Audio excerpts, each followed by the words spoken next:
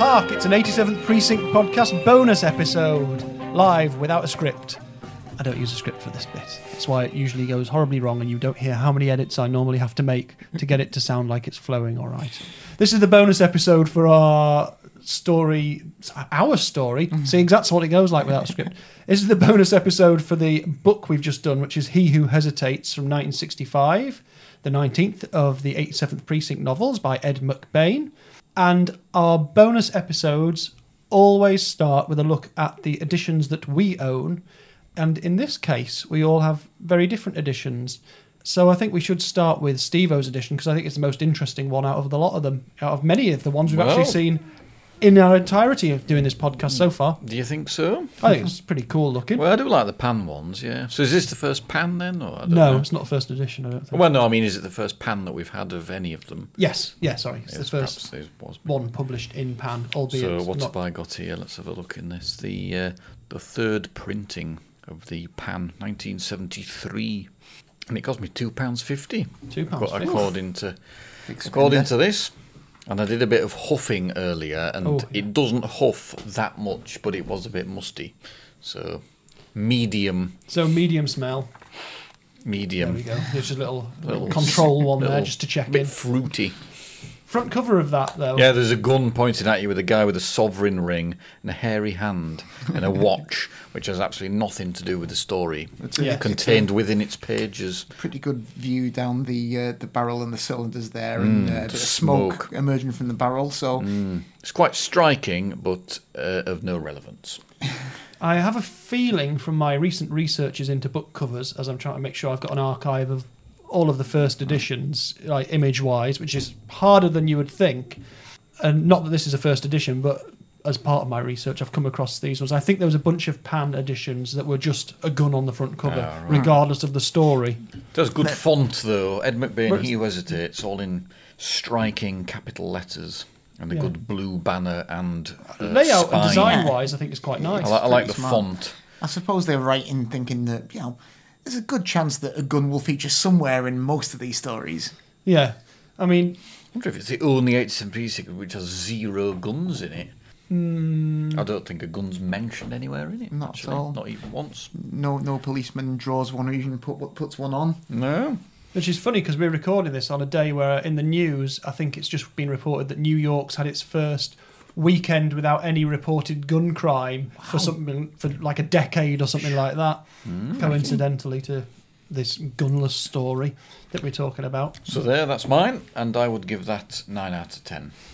It's a nice paperback edition that, despite its entire lack of relevance to the subject matter, but talking about lack of relevance to subject matter, we'll come on to that in a minute. Why? I'll come on to it in a minute. You can't interrupt the process. My edition is a paperback edition, and it is bloody awful.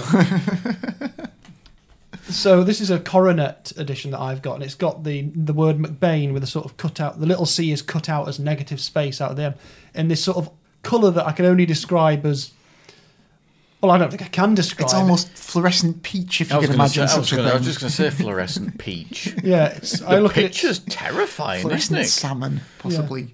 It's got a sort of photorealistic picture of a woman's face behind sort of smashed ice presumably, where you can just see the gap in the ice just reveals her screaming red lips. Yeah. Ooh! That's possibly the noise she's making. From the... Oh, I'm bloody cold. It looks simultaneously quite tacky and also distinctly unappealing. Yeah. Unappealing. But it's the Coronet edition, which is... Coronet was an imprint of Hodder and Stoughton, and they had some of the publishing rights for the 87th Precinct later on. Just whacked one of the cables on the table, if that made a noise on the microphone, sorry. And so this one is a 1994 edition. That's it. So it's very 90s. Yeah. Crappy font, I would say. I'm Good not font. keen on it. Quite surprised. I don't think I own a single Coronet edition. I think this is the only one I've got. And it was originally $5.99. It cost me $1.99 when I bought it, according to the scribble in the top corner. And you know what? Again, I've forgotten to do my research into who it's dedicated to. Not that I can always find out, but it's dedicated to Elaine and Albert Alley, ALEY. So I will try and look that up and see if I can find anything out about it, because sometimes I can. Yeah. There's not a dedication in here. Is there not? Nope. Oh, well, there you go. Nobody. Maybe he later rededicated it as he so did with some of the other one. there's Morgan's certainly got a not one very mentioned in- interesting yeah. edition. Well, indeed, we'll be seeing a lot of this one over the next few months. My copy of the book is the first part of the second 87th Precinct Omnibus. How many books are in there? 3. So in order, unlike some omnibus editions I've got. So we do have the next 2 in there as well, which is great. It's from the Book Club Associates. Yeah, British publisher. Indeed. It's a 1975 edition. Yeah. And it has a very striking bright blue cover with a sort of stencil font and a big 87th Precinct police shield on the front there. One of the police shields that we use to feed Kenneth to get our scores. Indeed. And there on the back, a very, very nice picture of the author himself, which, as we've discussed before we recorded, does make him look a little bit like he's a mid-60s Californian folk rocker. Yeah, well, he looks like he should have been in Buffalo Springfield or hanging out with CSN and Y, Indeed. or if not actually one of CSN and Y.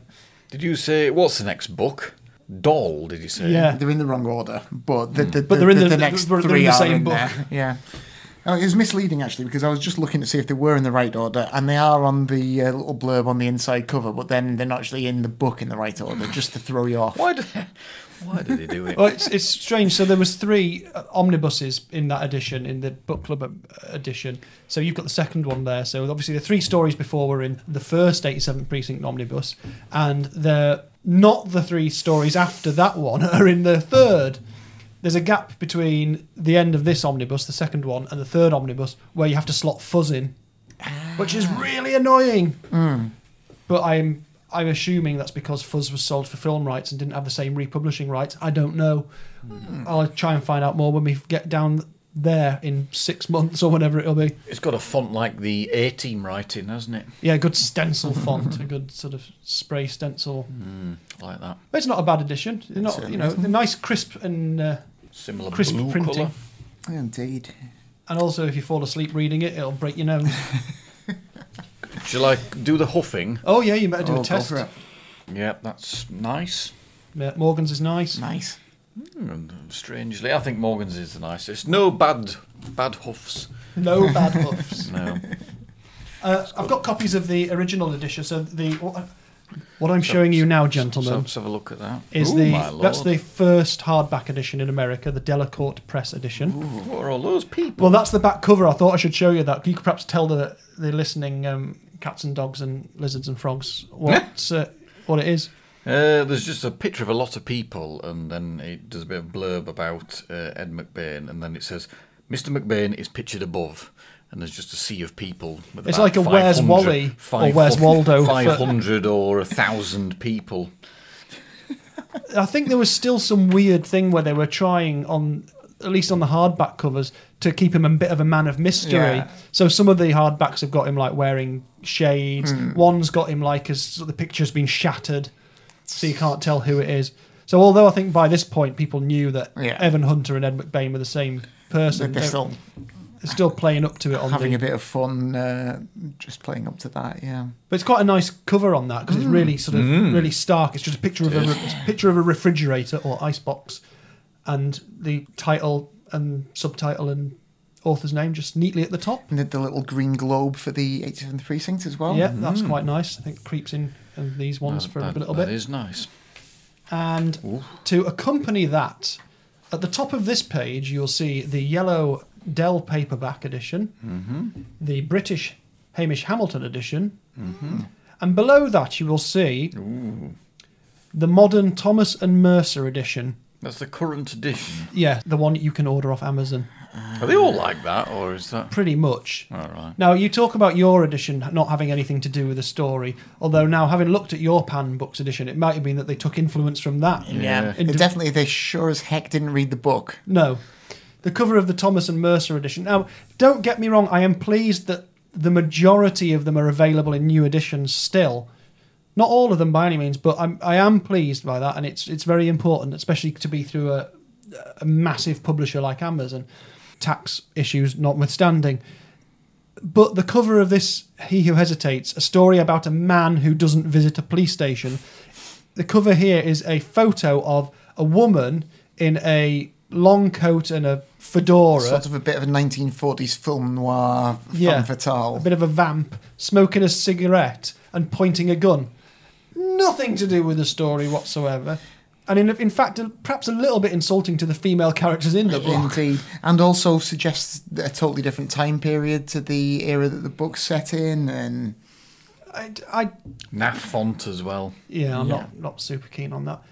It seems very strange. You know, I have no issue with the content of the story. I have issue with the cover of the thing. It's massively off-putting. This one's got Will Ferrell on it. Yeah. a very sinister green face. With a bridge glued to his side of his head. Steve was referring to the Dell first edition paperback, which has got a photographic glued to his hair and a fridge glued to his cheek. That can happen. And he's a bit green. He is a little bit. He does look a bit like green around the gills, yeah. Green a Frankenstein's and asleep. monster. So that's, yeah, you that's wouldn't be strange. under any illusion that he's a nice guy if he looked like that. If you're basing the image and your forms in your head on that picture now, certainly. Whereas the Hamish Hamilton edition has a sort of illustration of a man watching some coppers leave the station, which is the thing that happens in the book. Indeed, although they're not uniform coppers. But well, there is a scene where the patrolmen come past him. That's true, actually. Yeah, sorry, I'm forgetting. Well, thinking about it, it's quite good, my version, because I couldn't remember what on earth happened, and that was helped by the cover, I suppose. Well, maybe that's... And I didn't even read the blurb on the back when maybe I'm rereading that's them. some very clever trick then. Maybe I'm slating Thomas and Mercer, and they've thought whereas actually... that, you'd be like, oh, God, it involves a fridge. And a fridge. And a a man who bridge looks and a man. awful, and then you'd be thinking, this guy's awful all the way through, whereas actually... You think he's just a bit of a Burke for a little bit, and then you start realising... With that new edition, you'd be just thinking, oh, well, you know, this book about a Burke is interesting, but when's the 1940s one with the gun going to turn up? A bit of time travelling, or... I don't know if we've used the word Burke on this podcast before. I don't know whether this translates... Use Pratt and Burke. Yeah. We've already had Burkey. Mountainy folk, or whatever they're called.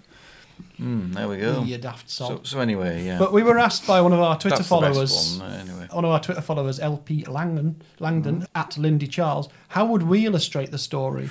I mean, it is a good question when you're asked these things. You either do something really literal, don't you, or you have to come up with something quite conceptual, which I think some of the later... Conceptual. Some of the Pan editions, I think, are better than the one you've got there for being a bit conceptual. Some of them are just weird. We'll have to rate our book covers, won't we? Yeah, at some point. But I don't know what I'd do for this. I mean, because it's all about... It's not like it's a story against the clock, is it? No. The ticking clock is irrelevant here. It's about decision he seems quite paralysis. prepared to just faff around forever, doesn't he? Although he needs to get back to his mum. You could, I don't know, could you have a smashed little wooden bowl? I know that doesn't happen, but he does sell little wooden bowls. That's true. A wooden salad bowl with bananas chopped up in it. In the fridge. Yeah. You mustn't put bananas in the refrigerator. With That's a Mrs. Doherty. that could be it. With the landlady pointing at it. Yeah. Accusingly. Somewhere between conceptual and absolutely literal. Bowl of bananas just on the bottom of the fridge because there aren't any shelves in. Well, perhaps you could have the closed fair that they went to. Yes, I was just thinking that actually, because they go to frozen. presumably whatever is the equivalent of like, it's Long Island, isn't it? Am I thinking of Coney Island? That's what I'm thinking of. Yeah. Sorry, Americans. Whatever Isola's equivalent of Coney Island is that they go to in February when it's snowing. So maybe you could get something out of that. I don't know. Could, or just a man standing in between two chairs. Yes, you could go down looking a bit perplexed down the French route. So I don't know. We're not graphic designers, but as you might have gathered. Yeah, well, we can spitball these things, and we'll end. I'll just choose a good font. That's all. It makes a big difference. It certainly does. It does make a big difference. That's why a lot of these 90s ones. I'm not levelling this entirely at Coronet books, but upwards rubbish. I'll share these images on our Instagram and Twitter so you can all be horrified or disagree with us or whatever it is yourselves. Anyway, we've had a couple of questions. One of which we were asked a little while ago, but it's because this is coming out near to Halloween, we were asked to think about some horror movie recommendations and in particular haunted house ones, which think me thinking, which my thoughts on haunted houses was I don't know that many haunted house films. There's a handful of classics. Yeah, I think the question referenced the House on Haunted Hill, didn't it? Yeah, which has just otherwise been I would remade as definitely well, have- hasn't it? I didn't know that. I think it might have just been remade for Netflix or something. So I don't know. I've got an idea of a sort of alternative haunted house. You know, a bit sideways, a bit crazy guys. We'll have to have a little think. Well, one of my personal favourites, as you know, Paul, I do. is Suspiria, which is kind of a haunted guest house, I suppose. In a Haunted ballet school. Yeah. Which is being remade at the moment, and I saw the trailer of last week, and it looks, well, I'm not really sure what I made of it, really. Well, that's the nature with remakes, isn't it? Yeah, It does ask you to remove some of your faith in the original and go in sort of as a... Well, that's a Technicolor classic Oh, yeah. of So that's- plot depth of 1 millimetre, but very wide in its visual scope. and goriness. Famous for its set pieces. So did we all watch that together for the first time at university, do you think? Possibly, yeah. I don't know. It's by Dario Argento, the Italian film director, isn't it? It is indeed, yeah. I recall it in our shared house. 1977. We didn't watch it in 1977. No. That would have been that one impossible. was made. Yeah, it was kind of possibly the pinnacle of his career. He made a few decent films after that, but I think you could argue that as a haunted house film. But Yeah, it's gory rather than spooky, isn't it? well, I mean, it's pretty spooky. no, I think spooky. It's got very gory moments in, but there's probably not that. There's a few of them, but there's quite a lot of when all the insects are in the loft and going down the corridor where the Chinese matron woman sat, like with some weird things. I wish you could The see light Stelo's bouncing hand off gestures. things, yeah. The weird things, hand I've gestures, watched pretty it. good. It's about time I watched that again, actually. But, Well, it's nearly Halloween. yeah. You should live up to your An recommendation. amazing soundtrack as well. Who does the soundtrack for? Goblin. Oh, And yeah. it's, Goblin does the soundtrack. Yeah, and it's absolutely brilliant. Yeah. Very synthy, isn't it? Well, it is synthy, but it's synth with a proper band though. It's quite sort of Like proper real, not electronic drums, real drums, synth, guitar, kind of rattling prog rock, isn't Yeah, it? Really? Yeah. it is. No. Yeah. I think that's a It's- good recommendation for an alternative haunted house film, that. Yeah. Morgan, any thoughts? Are we allowed to include films of the not necessarily haunted but possessed house genre? I think we could go with that as well. Beginning with Amityville, but That's also it. the House series from the 80s, which Oh, were yes, kind of goodness me, I've forgotten about very them. corny riff on the Amityville concept. They were always quite fun. Obviously Poltergeist came out, didn't it? And that was a massive hit. And I think House is sort of cashing in on that I a bit. suspect so. Yeah, because they weren't 18 Certificates House, were they? They were like more I think level, more sort of more like 15-ish. 15-ish, Yeah. They were still sort of a bit like, have you seen House? So this isn't House, the Seen medical House drama 7. with Hugh Laurie. Although that would be an interesting crossover. It would be a very interesting crossover. But the Amityville one, I remember seeing that The on first- telly as a kid and being quite. The first proper Amityville movie is actually genuinely pretty good, and then, like everything else, they knocked out Diminishing countless. returns Yeah, and 'Cause it- remakes as well. because it's like based on a true story in the sense that it's not remotely based on a true story, isn't it? yeah, but that made it much more spooky when I was a kid. I suppose The Shining's a bit of a haunted Haunted hotel. Yeah, haunted hotel, isn't it? So the way I think of haunted house, So we if think we of try to haunted- expand the definition to try and incorporate things. Anything but a house is how we're defining a haunted house. A haunted trapped, petrol station. trapped situations is what it is. A haunted petrol scout station. hut. They're all legitimate, I think. There's threat in a petrol station as well, real threat because of absolutely. the explodings. But no, trapped situations where the characters are trapped is really important, as opposed to pursuit horror movies. Often they're the same thing, but I think like the Halloween films it's pursuit, isn't it? Elm Street's pursuit. It's escape, pursue, destroy, as opposed to Escape. dealing with the mystery of being trapped in a situation. Yeah. Yeah, and of course there's crossover in those things. In terms of that kind of peril with an added massive dose of the slapstick, you can't really go too far wrong with Evil Dead 2. That's true. Yeah. There's haunting, gore, and loads of ridiculous physical comedy. Yeah. Very, very good, Evil Dead 2. So you can't argue Evil Dead 3, though, for the haunted house thing. Yeah, it's a big house, but... Yeah. Just have an amusing Welsh skeleton in it, as I recall. So the way I've stretched this to almost breaking point is my recommendation for a haunted house horror film is actually a... Carry On movie. What? Not No. a Carry On Oh, right. movie, no. Although you should watch Carry On Screaming, because that is genuinely a very funny horror movie. And out of all of the Carry On films, it's probably one of the best examples of a fun one that's not too leery. Fair enough. Also, Fenella Fielding, who's famously in that, passed away not long ago. Oh, So watch true. that in tribute to her if you're going to watch any Carry On film at all. Start with Carry On Screaming. But my recommendation, is a time travel thriller, and it's called Time Crimes. Oh, that's tremendous. And I'm What's that arguing got to do with haunted houses? It's got a house. it's got two particular locations. One is a house where someone's pursuing someone. You don't know what's round a corner. There's a mystery as to what it is that keeps happening.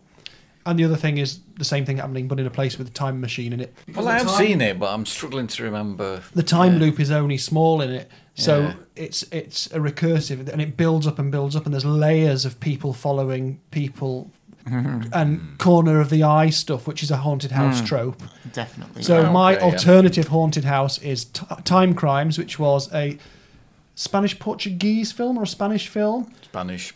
and it translates from Los Cronos Criminos, and is genuinely creepy as hell, It's great. and also Yeah. a brilliant film. It is very good. Although it sounds like an early 90s kind of new BBC primetime kind of programme, doesn't it? Well, was That there not just a program failed. called Time Cop or There, something? there was or something? Time... Was there not Time Traveller?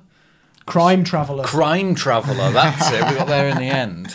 I think there's a film called Time Cop, isn't Which there? was about Yeah. time travelling... Time crime crime travelling. detection. Doctor Who meets Inspector Morse, that kind of thing. Oh, what a pitch! Imagine going into a studio No executive. wonder he got commissioned. Yeah, and High has run for concept over pitch. 30 years. How much money do you want to make this programme? I want 16 episodes on my desk by tomorrow. Actually, that But no, that's feels it. like they made it in that sort of time. It is a very good film, that, indeed.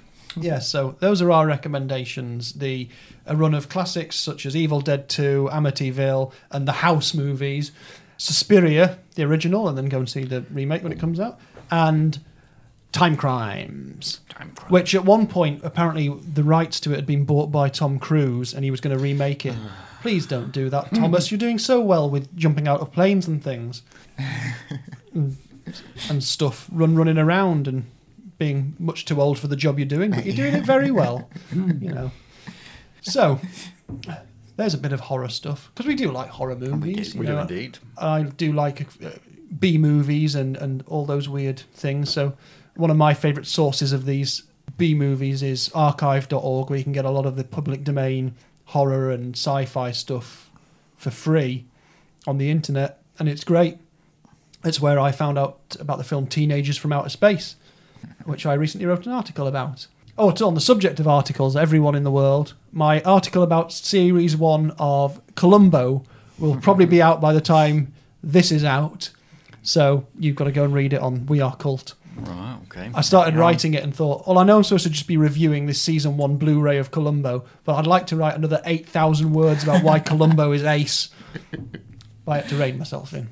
One day. Just 7,000. Yeah, just 7,992. Oh, we were asked another question, a non-horror based one, from our friend Andrew on Twitter. And he would be interested to hear from each of us a favourite author that we've got, but one that's perhaps not very well known in general. See, I like a lot of authors, but I think they're generally fairly well known. But having said that, if you don't know them, you don't know them. So I'll give you some thinking time. Yeah. Because What, of a crime ilk? I think of any ilk. Any Any ilk. ilk. Any ilk. Mm. Because I think in the last one we ended up talking about a few different things, and I mentioned George Louis Borges, Flipping heck. Not only are you pronouncing a foreign name, but your voice breaks in the middle of it. You sound like a complete pillock. George Louis Borges, who is one of my absolute favourites. And he's well known in a sense, but only if you know him. It's just so hard to explain. If you've never read Borges, then it's really worth digging the stuff out. It's hard to know what people will consider to be well known. Yeah, definitely. I suppose. Read my brother's books. He's not well known enough. Read Gary Abbott's books, including Transported, his recent. I'm always bleating on about Richard Stark now. I'd consider him quite well known, but you can't find his books in any bookshop, and you never see them in any second-hand shop. For love nor money. Jason Statham's valiant efforts. Yeah, and yet there's been like films made of them, but I'm not sure whether they're really well known beyond, aficionados buffs. of that sort of. Yeah, I don't know. Perhaps not. See, I like me Kenneth Cook book. It's very Kenneth good. Cook book. Well, Kenneth. You plan to cook Kenneth. That's about the guy who tries to assassinate Hitler and then lives in a tree in Wiltshire. Now, you see, I think that would definitely count as an answer to this question, because I don't think people's bookshelves are bursting at the seams with books by... Rogue Mail, is that Kenneth Cook? I'd have... Or am I getting him... Kenneth Cook is Waking Fright, isn't it? Yes. Which is an absolute epic book. It is amazing. Rogue Mail is... Who's Rogue Mail? Oh, see. Research is going on at the moment. I've forgotten. It's amazing. Yeah. See, we're getting towards an answer here, I think. And I think I've looked him up in the past, and I don't think he wrote that many books. He's got some slightly unusual... Geoffrey Household. Yeah.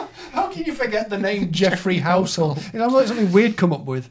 And it's absolutely flipping bananas. It's very good. Bananas. Unrefrigerated bananas. I think still available in the Orion Crime Masterworks series, if anyone wants to check it out. It's a corker. There's a 1976 film starring Peter O'Toole. What? There's one to check out. Sorry. Just... take a second and just explain in general again. I know you said it very briefly before, but explain to the nice horses and sheep what... It must be 15 years since I've read that, but... What lingers in your mind? It starts with a guy who has gone to Europe to assassinate Hitler. Well, an unnamed European tyrant.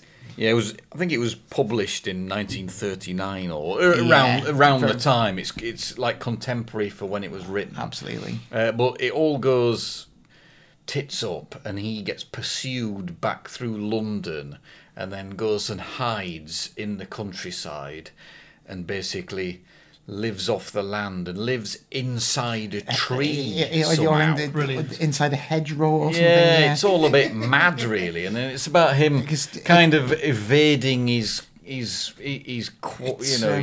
pursuers, but whilst bumming dry perishable goods from the local shop and stuff. It's prior to the UK being at war, isn't it? So it's a diplomatic incident that this assassination attempt has been foiled. So he's kind of being legally pursued by these people through the English countryside, because although he's got no... it's a very secretive mission, so he's got no kind of official papers to indicate that he was performing a government action. Yeah, it's all a bit nuts, really. I reckon that definitely meets the case for this question. It's a corker. So it's Geoffrey Household is the name of the author. Yeah, Rogue Mail, the particularly notable book. And we can add Waking Fright on there as well. Oh, yeah. Which was by... Yeah. What's his face? Kenneth Cook. Kenneth Cook, indeed. And that's a good recommendation. I've given you Borges. Any more? I constantly keep harping on at everyone about Gene Wolfe, who is a tremendous writer in the sort of sci-fi and fantasy idioms, and also the inventor of the machine that Pringles are canned in. That cans Pringles, rather. He invented that. Wow. So a startling resume. That's a fantastic bit of fact. Starting with the good fact. Yeah, he's the author of the Book of the New Sun, which is my favourite kind of sci-fi fantasy epic. It's about as far from Tolkien as you can go whilst still kind of being in that genre, but it's quite linguistically interesting, very enigmatic, and also really darkly humorous. It's really good stuff. And if anyone wants to listen to a massively in-depth podcast about it, there is one that goes through it in painstaking detail, chapter by chapter, called Alzabo Soup. Alzabo Soup. Well, we must make sure we link to that. Well worth having a look. Maybe they'll link to us. Yeah. Well, there's some recommendations, isn't there, as well? I would say as well in crime, although Marjorie Allingham, who I've just been reading recently, is pretty well known. She invented Campion, the character of Campion. Compared to someone like Agatha Christie, she's barely known. No, definitely but overlooked. She's got a really, really important place in certainly the English style of crime writing. A fairly odd style, and it's very enjoyable. A bit more of a challenge than Agatha Christie stuff, in a good way, I think. So that's a good recommendation there as well. So there's some as well. I think we've managed to pull something out of the hat. Yeah, I think so. Might not be a lovely fluffy rabbit. It might be skinned hair, but we got something out of there anyway, somehow. Well, I think that's enough nonsense for us for this month. We're going to go away and, well, Steve, all I think you should do is you should go to Sri Lanka to read your next book. Oh, go on then. Okie dokie. Morgan, you and I better stay in Liverpool to read it. I suppose we better. Remember sunshine. I remember sunshine and warmth. We'll be back soon with the next book, which, as I said in the main podcast, is Doll. 1965. Doll. Goodbye. Fairly well. Goodbye.